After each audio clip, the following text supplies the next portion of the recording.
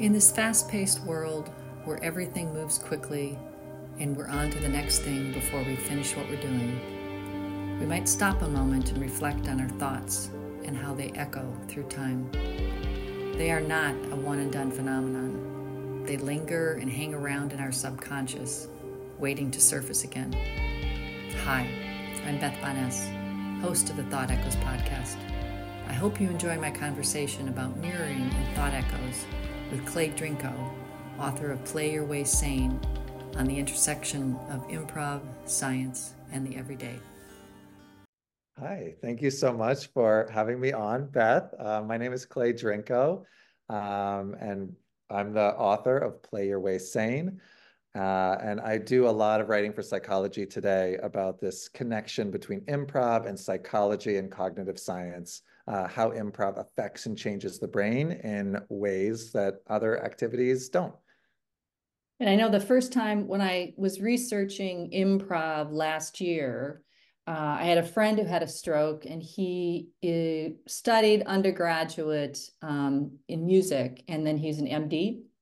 But when he had a stroke, I had read either an article you wrote or somebody quoted you saying how you lost yourself with improv, like you didn't remember what you did and you were quote unquote in the flow. And so I was curious how Mike experienced his thoughts being an improv person with jazz before and after his strokes. And so then I went and got your book, Play Your Way Sane, and I'd been, reading it like crazy and asking you questions like with my almost 3-year-old granddaughter and other things. So the concept of what the brain does on improv and how it can help in our relationships was just such a rich petri dish of ideas that you have. So can you talk about how your thoughts kind of revolved around deciding to write this book? Yeah, I first started with improv back in college. And once I really got the rules of it and started getting comfortable and started just being more successful with it, I had this experience when we would have performances where I would be all sort of excited, ready to go on stage, and then I would stop remembering. And the next thing I would remember was that the show was over and people were clapping and people said how great it was. And I mean, that was kind of terrifying, but I Yeah. knew I knew at the time that it was a good thing, even though I didn't have words for it. Um, and then I would watch the tapes after, and I saw on these tapes like the best version of myself. I was like worry-free and so brave and just doing things that were so bold and brave and connected with all the people on stage. And I would talk to people who were like psych majors and therapists, and they would say that what was happening was like a bad thing, that I was like dissociating or something. And I knew that they were wrong. So I sort of tucked that away. It's like, I want to figure out what this is. I want to Mhm. understand it more because I know it's good. I know it's good for me. And I don't experience any of this in my real life, in my everyday life. And I want to be able to.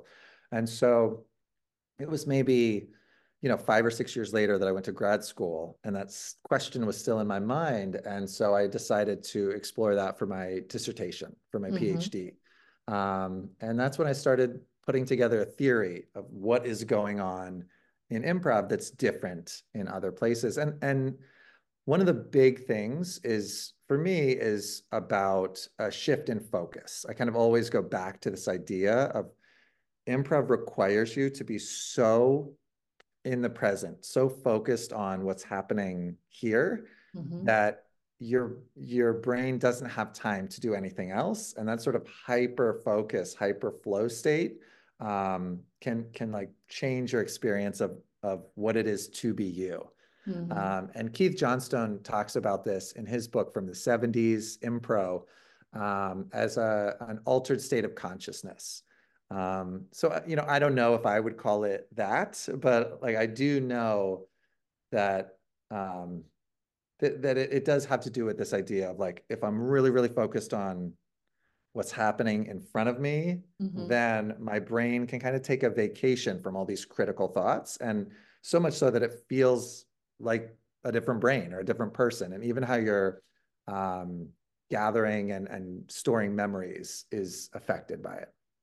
Well, the other thing that fascinated me, and I think part of this has to do with the political climate we're in, COVID, just there's just a lot of cultural once in a generation stuff that's going on. And so um, family relationships that you may not have agreed on religion and politics, which are really fundamental, but you could still carry on conversations with people without some trigger or worrying about some trigger that was going to take you or, you know, have somebody go way off. But the improv concept of yes and rather than all the naysayers out there was just, you know, it's like, I guess I knew that, but it came within this fresh concept in this cultural moment. And even with my relationship with my husband, we've known each other since 17. So we've been together a long time. But there would be little, and maybe it's the togetherness because of COVID, but there'd be little things that would trigger. And it's like, I don't want that in the relationship. So they're doing the yes and it's like, just pay attention to for me, pay attention to what my responses are. And I consider myself an optimist and very optimistic, but I'm not 100% that way. And so I found myself catching, you know, like, oh, you were going to say no to that. And then so playing the game, although I didn't tell him, playing the game of yes and without being um, kind of making fun of him, like, you know, he said something that of course I think is ridiculous and going yes and making it too much of a game. But can you talk about the relationship piece of it? Because the flow state you're talking about was what you were experiencing in the moment, but talk about how you've used that in terms of your relationship, both with your students and your partner, if you talk about that. Yeah, I mean, just what you were saying really reminds me of how much I'm going to call it how many scripts we bring to all of our interactions every day instead of baggage. Maybe it's a nicer way. Oh, that is. Or preconceived ideas. And this really happens with longer term relationships. I think it also happens with teaching, right? Of like, oh, a student has done this 6 times. I'm going to label them as a disruptive student, or I'm going to label them as like an overachiever. And it's not that you're saying that to them, Mm-hmm. but even just the thinking of it, the human mind is made to take all these shortcuts, right? If we didn't take these shortcuts and come up with all these different preconceived notions and scripts and categories, like there's not enough power, right? There's not enough time in the day, right? We do have to do shortcuts in order to just get through the day and get through our life. But I think the amazing thing with yes and is that it can override those preconceived notions or those scripts that we're bringing into our relationships. And so the idea with yes and, in improv, it makes sense because if I get up on stage and we have no idea what's going to happen, we don't know who we're going to be, we don't know where we're going to be, I really, to keep the scene going and to make us feel kind of safe and grounded, like I kind of have to go along with what you're saying. Mm-hmm. Because if you say, what a great day to be at the beach, and I go like, what beach? It is, as someone who's done improv for a long time, it's an awful feeling to not know where I am. Like, is it okay? It's not a beach. Now I don't know where we are. I don't know who we are. That's a terrifying feeling. I think it's a terrifying feeling in real life too. So this idea of taking the yes and rule and bringing it into our everyday lives is the same thing, right? If I go along with your reality, even if I don't agree with it, at least I'm trying to figure out where you're coming from in this moment, Mm-hmm. instead of operating from a script that we wrote a Right. year ago or 10 years ago. And so in a relationship, it might be, I don't know. I always go back to me being defensive because that's one of my things. That's one of my jams. Maybe it's somebody telling me that I'm not organized enough. And instead of me like refuting that, yes, and is about me trying to understand where this person's coming from, not making it about me, but like what's going on with them, right? are they feeling mad because the school or the house is disorganized? Are they feeling like I should have been doing something or shouldn't? So I think it's more about finding out more information instead of just assuming like, oh, here they go again. What a jerk, right? Or whatever my script is. Yes, and helps us um, play out that scene in real life. I just finished reading a book. I always get the title wrong, but it's like How to Talk So Your Kids Listen Mm-hmm. and Listen So Your Kids Talk. It's Right. like a classic. Mm-hmm. Um, and so so many things. It has amazing advice and tools and strategies for parents. So much of it is just about kind of yes anding, of just Mm-hmm. saying like, you're really, really mad, right? Like, let's play that out instead of calm down. It's going Right. to be okay. You're fine. What happens when someone tells us to calm down? I know what happens to me. I lose my mind. Don't tell me to calm down, right? It's infuriating because then I'm not like seen. My experience is not being sort of validated, Mm-hmm. and it almost feels like, you know, a little crazy making for someone to say like, what is happening to me is not okay. It shouldn't happen. And so much of that is about like the other person doesn't want it to happen Mm-hmm. because they don't like it, right? Right. And so a lot of this yes and work for me in my relationships has just been leaning into like, what's going on with you, right? Tell me more. Mm-hmm. You seem really upset. What's really going on? And so that's how I try to use it, in Play Your Way Sane, and then really in my everyday life.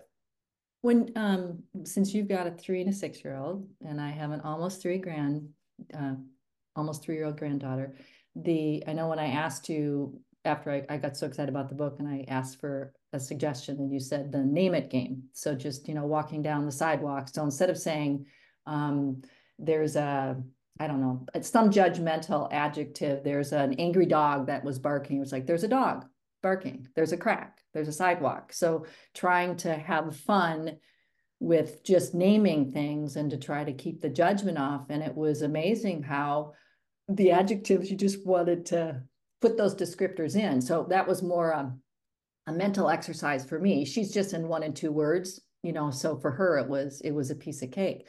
But the one I was trying to do this weekend was I was trying to spend more time mirroring her in terms of, instead of here are all the things BB wants you to play with, is just let her do some more self-directed, but leave enough of a pause for what she wanted to do and then kind of initiate that and mimic her. I don't mirror mimic. I don't know what the difference really kind of is in those two. But can you talk about mirroring in being in the moment and present? Yeah, I think mirroring or even like energy matching is really important and kind of related to what I was saying before.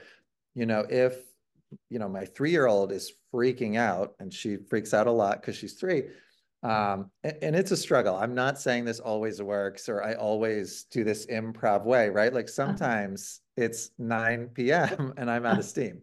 But on the good days, um, it's more about really perceiving what their energy is. So it's two things. So I first want to talk about the energy matching. What I was doing with my 3-year-old was, trying to stay really calm. Like, oh, she's freaking out. She's at an 11. I'm going to be really calm, even though on the inside, I'm freaking out too. And that doesn't work, right? That seems to make her even more upset.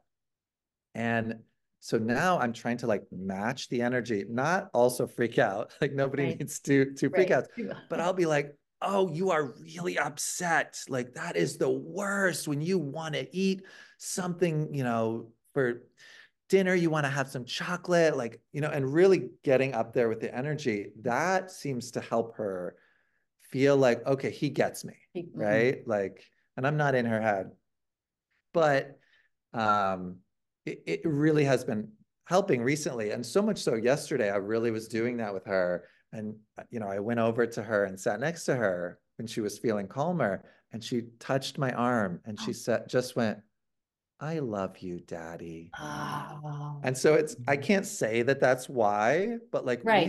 we had a The really moment. good day yesterday. Um, And the mhm, day before we really didn't because I was not feeling calm. mhm, The screaming is really hard for me to mhm. hear.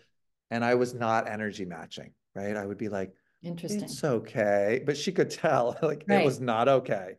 So that's Interesting. one idea of like this energy matching. But for mirroring, that's always my gateway to playing. Even if I don't feel like I want to play, I think so many times parents, and me included, think that I need to do like an activity, right? Like we need Mhm. to play a board game or we need to do arts Do and something. crafts. Yeah, Right. do something. But those are not my most successful times with playing with my girls. What ends up being more successful is if I just mirror them. Like Mm-hmm. if we're taking a bath, this is one of the most common places that I mirror because it's just you and the kid, and you're just kind of staring at each other, and there's not a lot of extra stuff going on. So many funny games have come from me just like giving back what they're doing and Mm-hmm. heightening it a little bit until it gets sillier and Mm-hmm. sillier and sillier. And it can be something like a little arm movement or a gesture. And if they see, like, oh, wow, he's really looking at what I'm doing, Mm-hmm. what if I do this? And what if I do that? And humans are just are born copiers, right? This is why we have language. This is how we can communicate. We're social beings Mm-hmm. who mirror. Yeah. And so really taking advantage of that can really strengthen a relationship, especially if you're thinking about doing it in a playful way. Mm-hmm. And I think the difference between mimicking and mirroring for me is like mimicking has this mocking Yeah. connotation to me. Yeah. And mirroring is just a like, you did this thing Mm-hmm. and now I'm doing it. And you're right. And it's just this sort of experiential exploration idea instead of like copying you. Right. Right. And now I was talking about when somebody is mirroring me when I was just doing some free writes about it. And what does that feel like? And I made a comment or in my journaling was that if I feel like somebody's listening to me, like active, really trying to understand me in their mirroring, whether it's the leaning in or whatever it is, that feels supportive and safe. Mhm. Whereas mimicking feels like you've walked into a party and somebody, has been saying something behind your back and it doesn't feel like a safe space because you just feel like somebody made fun of you and that doesn't feel good. So wanting to do the mirroring as the active listening, since this is about thought echoes, can you talk about, and whether this is an improv or not, or writing your book or not, but are there in your experience, have there been certain thoughts that have echoed? What does that evoke to you? I do think this improv way of thinking is one of the big echoes. It's one that I keep trying to go back to. I want to keep trying to experience this feeling that is without worry, without anxiety, totally listening to the people around me, totally open to whatever they're going to say, and not afraid of them saying anything, right? Mm-hmm. Like that's what it felt like to be on stage and really in the moment. And I think that's something that I'm really drawn to. I'm fascinated with it, and I use it with my teaching.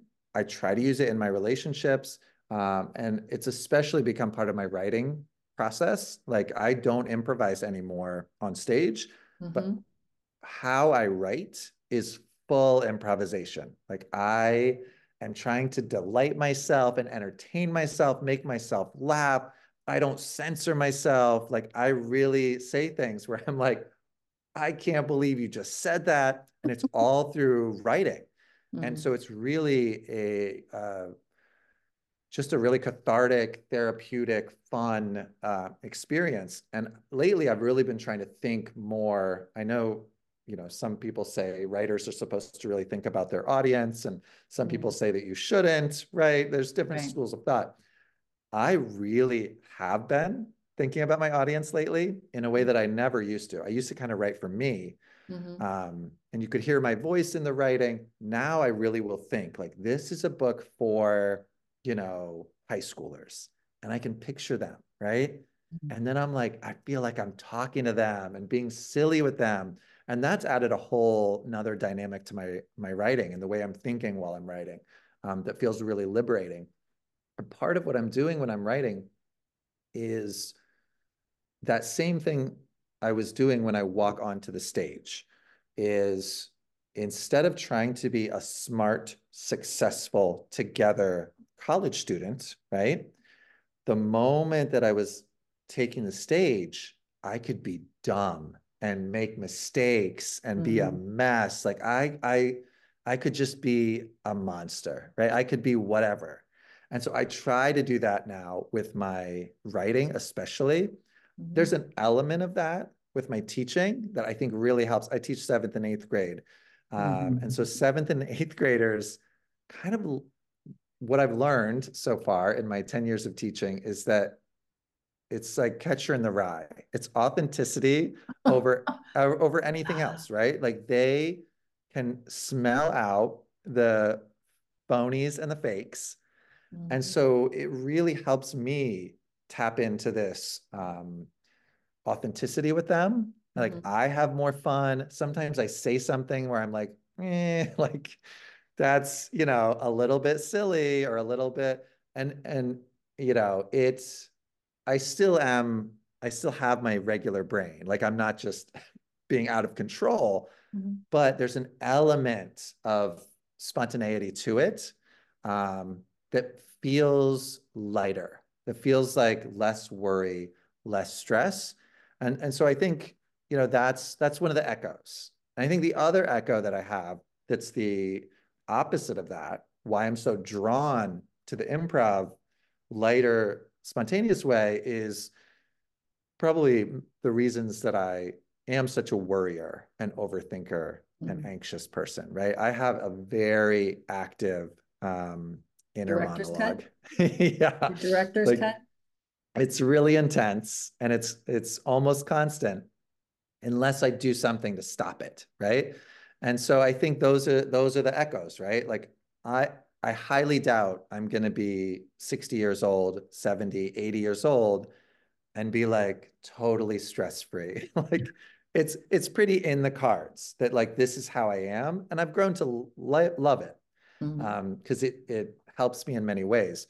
But I think having the vacation of the other way of being, will I think help me go back and forth between the two and hopefully be more sustainable. Right, right. Can you, we've talked a bunch about how we interact with other people. Can you talk about the, instead of, we've been talking about like mirroring other people, you've talked about your experience when you're in improv and you kind of lose the director's cut and there's a pureness in who yourself is then that doesn't have all the inner monologue going on.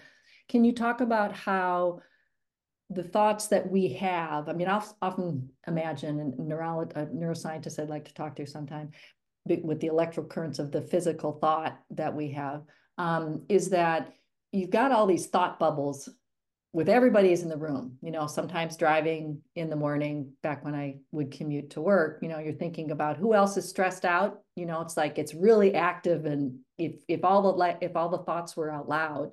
So if you look at what you're putting out in terms of how you're thinking of a situation, just talk about the interaction with other people, how you think our thoughts actually are entangled with other people once the thoughts get out our head. And even if they don't get out of our head with words, there are other ways for what we're thinking to ooze out. Yeah, I think it's interesting. I almost don't think of it in that way Mm, because I feel like when I'm struggling, when I'm in a bad mood, when I'm stressed out, when I'm overthinking, my way to both calm myself down and connect with other people is the same thing, right? Is me really focusing on them mm, and really mirroring. and really trying to just not think about myself. Like when I come to work, like 12 and 13-year-olds do not want to hear about me, right? They don't No, want to, no. which is really liberating, right? I Mhm. get to just focus on them and sort of like be where they are, really read the room, get a sense of it's like being a performer, right? Mhm. I'm really trying to like match the room in a way, or maybe I can play around with it. Maybe we're Mhm. really like low energy and I'm noticing, but I'm really trying to make it all about them, which actually helps me too, because it puts me in a good mood because Mhm. it makes them feel really seen. It helps us connect more. It helps us do what we have to do. And then I also don't have to worry about my stuff anymore. Like it does all of those things. Um, and so I think for me, maybe it's overly simplistic, but I don't, and maybe it's because I'm such an overthinker. I don't combat overthinking with more thoughts. Like Mhm. when I'm doing it and I'm in my head and it's like me, and all the complaining negative thoughts, I just focus in on like what's going on around me, what's going on for this person. And it Mhm. really helps me get rid of that tunnel vision because it really feels like things are closing in.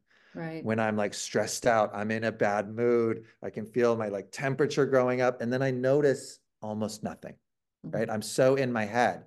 And if I just shift the focus, and really start looking, and that's part of the reason I have this like naming it game. Like one of the things I do is just like table, projector, door, and like at least I'm like trying to open up Mhm. what I'm observing so that my brain can't keep thinking all those things. Like it Right. can't do both things at once. And I'd Well, with much all rather be observing and connected than like all in my head with tunnel vision or blinders on. what I liked about my, dipping into the deep end of the pool for a while on improv is that in all the talk of mindfulness, you do your meditation and you try to get out of your space and, you're feeling your body, your feet touching the floor or whatever. Improv gets you to be mindful, but it takes it out of your space because Yeah. you're paying attention to another person or people and trying to focus on them. And so I like that as another tool, as a way when when you're getting all agitated up or just want to engage with somebody where you feel like you're talking at a superficial level and you want to get down to a, Yeah. like what's really going on, Yes. Yeah. those are good tools for that. Well, Yeah, and I then, really I've tried to do like the meditating and the mindfulness, and for me it is, and yoga, it's missing the like people, the mess. Mhm. Mhm. And I know that once you get really good at it, I think you can apply it, but I almost wanted it to be messy from the beginning. Like put me in a room with some like loud 13-year-olds and some, who knows what, and then let's talk meditation, right? What does it look like then? Because life is, at least my life is really loud and chaotic, and it Yeah. doesn't, and I'm not saying meditation is something people shouldn't do. Like the Right. value in it is tremendous, right? Mhm. And there's so many studies about how valuable and effective it can be. But I really am interested in tools that don't just make me feel better, Mhm. but that like connect me to other people. Like I Mhm. think I am a historically very socially anxious person. And so for me, I like that it all goes together. Like that the way through um like helping my own mental health is Mhm. actually helping other people, right? It's not me just fixing it behind closed doors, but it's me Mhm. like getting more connected with people around me and community, having a clearer sense of purpose. Mhm. The more I have those things, the less I'm thinking about like, I don't like how she said that, right? I Right. just don't have the bandwidth for it anymore. I can't tell you what a treat it is to talk to you in person versus I can hear your voice when you speak before I knew who you were. And I listened to a podcast. It's like, that's exactly how I heard him in the book. So, I mean, your Yes. personality definitely comes through with your commenting in the book.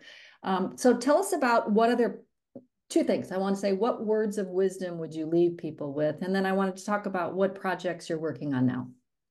in the 2 minutes Yeah. left, 3 minutes we have left? It feels strange for me to be giving words of wisdom, just because I feel sometimes that, that I think one of my things I always go back to is that we all have no idea what we're doing.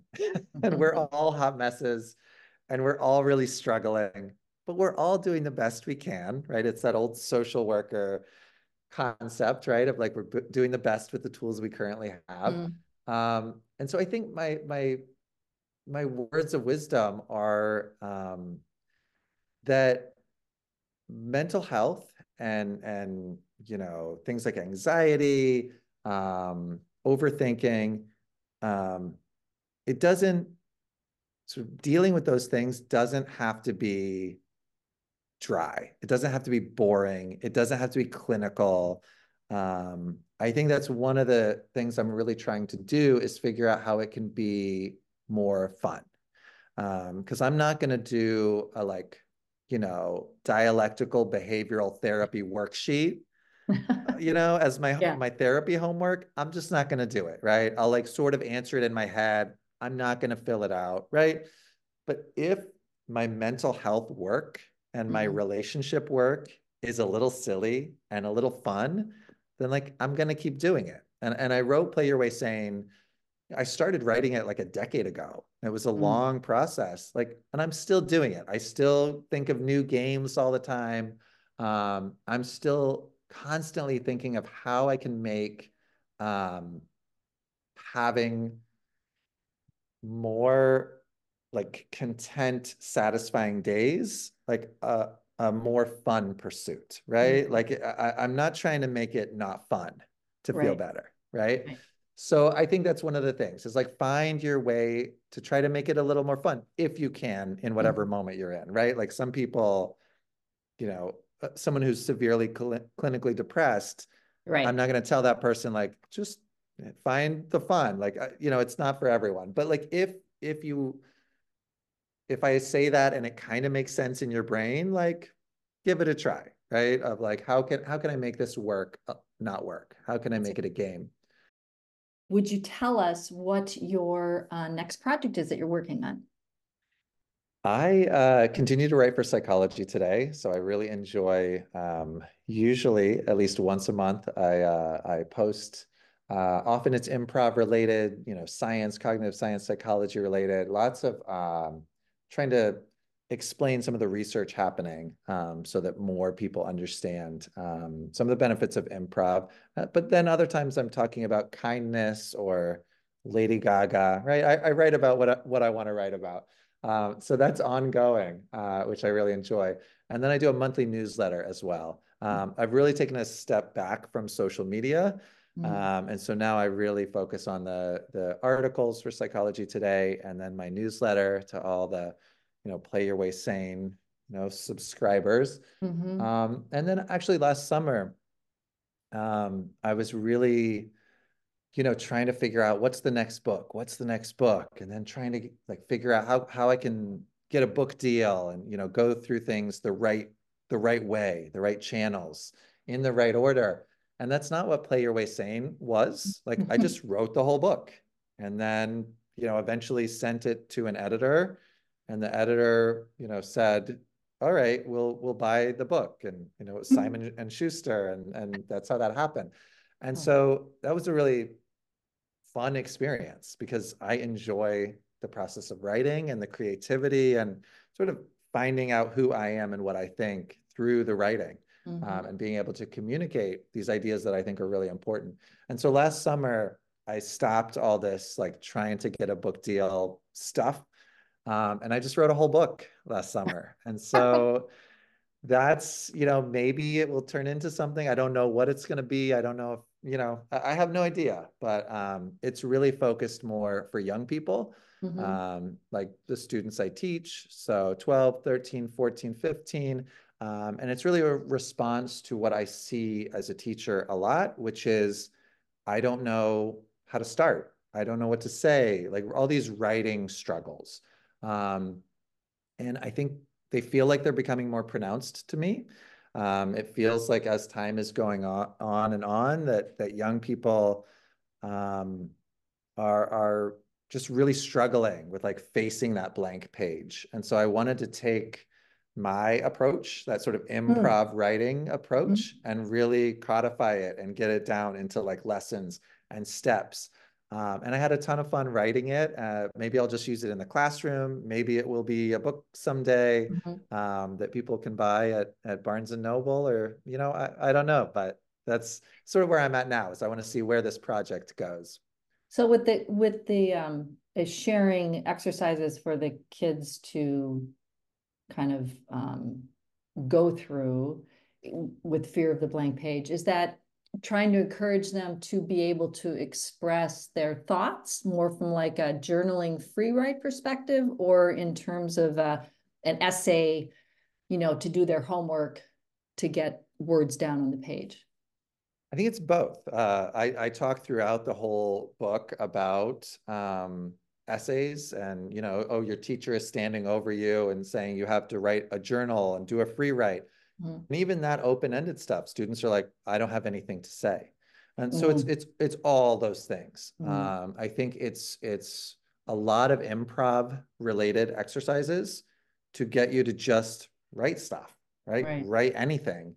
And then if you have that yes and skill with your writing, if you write a really, really bad first sentence to an essay, you can yes and it and write Yeah. another one, and then sort of like find your groove into it. And then maybe you go back and delete the first two sentences that truly were bad, Mm. or maybe it wasn't that bad. Right. So it's a lot of improv inspired stuff. One of them is about um, really figuring out who your writing alter ego is, because I have Mm. one. Hmm. Um, it really helps me, if I sit down to write with my everyday brain, I would never write anything, right? Because it wouldn't be good enough. What are people going to think about it? You can't write a Psychology Today article about Lizzo. Like, you just can't. But you know what?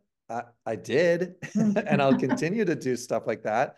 Um, and I think you said earlier about my voice. Like, that's Hmm. such a big compliment for me, because yeah, I have my PhD and some master's degrees and, oh, fancy, fancy, right? Hmm. But I am most interested in communicating clearly and authentically. And I think that's the gift I want to give to younger people is you don't have to get all the commas right. Hmm. I'm from Ohio, so like I didn't know how to use infinitive phrases quite correctly grammatically, right? And it's like become part of my identity. I know that it's grammatically incorrect, but like that's who I am, Right. right? I know I shouldn't end a sentence with a preposition, but I'm going to, Right. right? Because that's how people talk. That's how I talk. So I think a big part of what I'm trying to do is to give my students, and maybe someday whoever reads this book, that access to another side of their brain, another way of their brain operating, which Mhm. is to not care about that stuff, to know that the blank page is just pure opportunity, right? Like, who knows? How can I delight? How can I write an essay about the Civil War, but make that fun, right? Like, Mhm. maybe you can quote SZA in your Civil War essay. I don't know. That sounds like a fun challenge. Mhm. One of my favorite essays from last year that a student wrote, like, started out with a Taylor Swift quote, and it like made sense. And it was a great quote. And it to me, I loved it so much because I knew that was coming from that student who Mhm. likes Taylor Swift, Mhm. but also had to write something for my class, right? Like, that student was having fun, even though the assignment on the surface maybe didn't look fun. I think that's what I'm trying to do, is like, it's any kind of writing. Like, that's been one of my strengths, I think, is like I can figure out a way to clayify any kind of writing, and really to put my heart and my soul and my voice into it. And so that's what I'm trying to help other people do. I would think with those kids, you're such a good teacher. I wanted you as a teacher. But to give, it's like there's an authority figure, obviously, that goes with that. And it sounds like you're giving, there's parameters, but you're giving them permission to be themselves in a way that they had a preconceived notion about how they should be operating, and they're like kicking and screaming because they don't want to. And you kind of take some of that away so that they can put the energy into what they want to talk about without why I don't want to be doing this. Do you know what I mean? Yeah, So it's like yeah, yeah. you've given them permission, even though you're trying to say you don't need permission, but that's part of the game in trying to navigate and figure out your place in the world. Yeah, and part of it, I talked about Keith Johnstone earlier. I'm going to talk about him again. His teaching style, he was an improv teacher. His whole style was to like lower his status so that his students like raised their status. And so he would play up this like old man, bumbling, making mistakes. He would even say like, are there any awful improvisers? Like who's really bad? Right? So that everyone was like, oh, this guy seems like he needs help. He's not some expert, right? I mean, Right. even though he is, but like, I'll jump up, like, I'll help him. I'm not that good at improv. Like, what can it hurt? And so I try to do that in the class too. I really try to be myself, which I think sort of lowers my status. So hopefully other people in the room, my students, can increase theirs. Yeah, well, we could go on for hours. Yes. And it was like, which one of these, did I want to talk about? I will let you know one thing is that I had a friend who had her grandkids that were having a hard time with their dads remarrying somebody, and tried to say, you got to get over it. This is going to make your dad happy. And they were really judgy and whatnot. So the section on judgy, we were at a girlfriend retreat. And when I came back, I gave her that chapter. And so she was going to use that next time. So I think you helped that family with the kids being more accepting with what was going to be a new stepmom. So Oh, I love thank you on her that. behalf. I thank you on her behalf. Well, let's keep Thank in you. touch. And thank you so much for taking the time and learn so much. And it was really nice talking to you. Thank you so much, Beth. This has been Okay. great. Take care. Bye-bye. Bye. Thank you for listening. And as with all other podcasts, if you enjoyed this, please like, review, subscribe, and share with others. Hope to see you next time.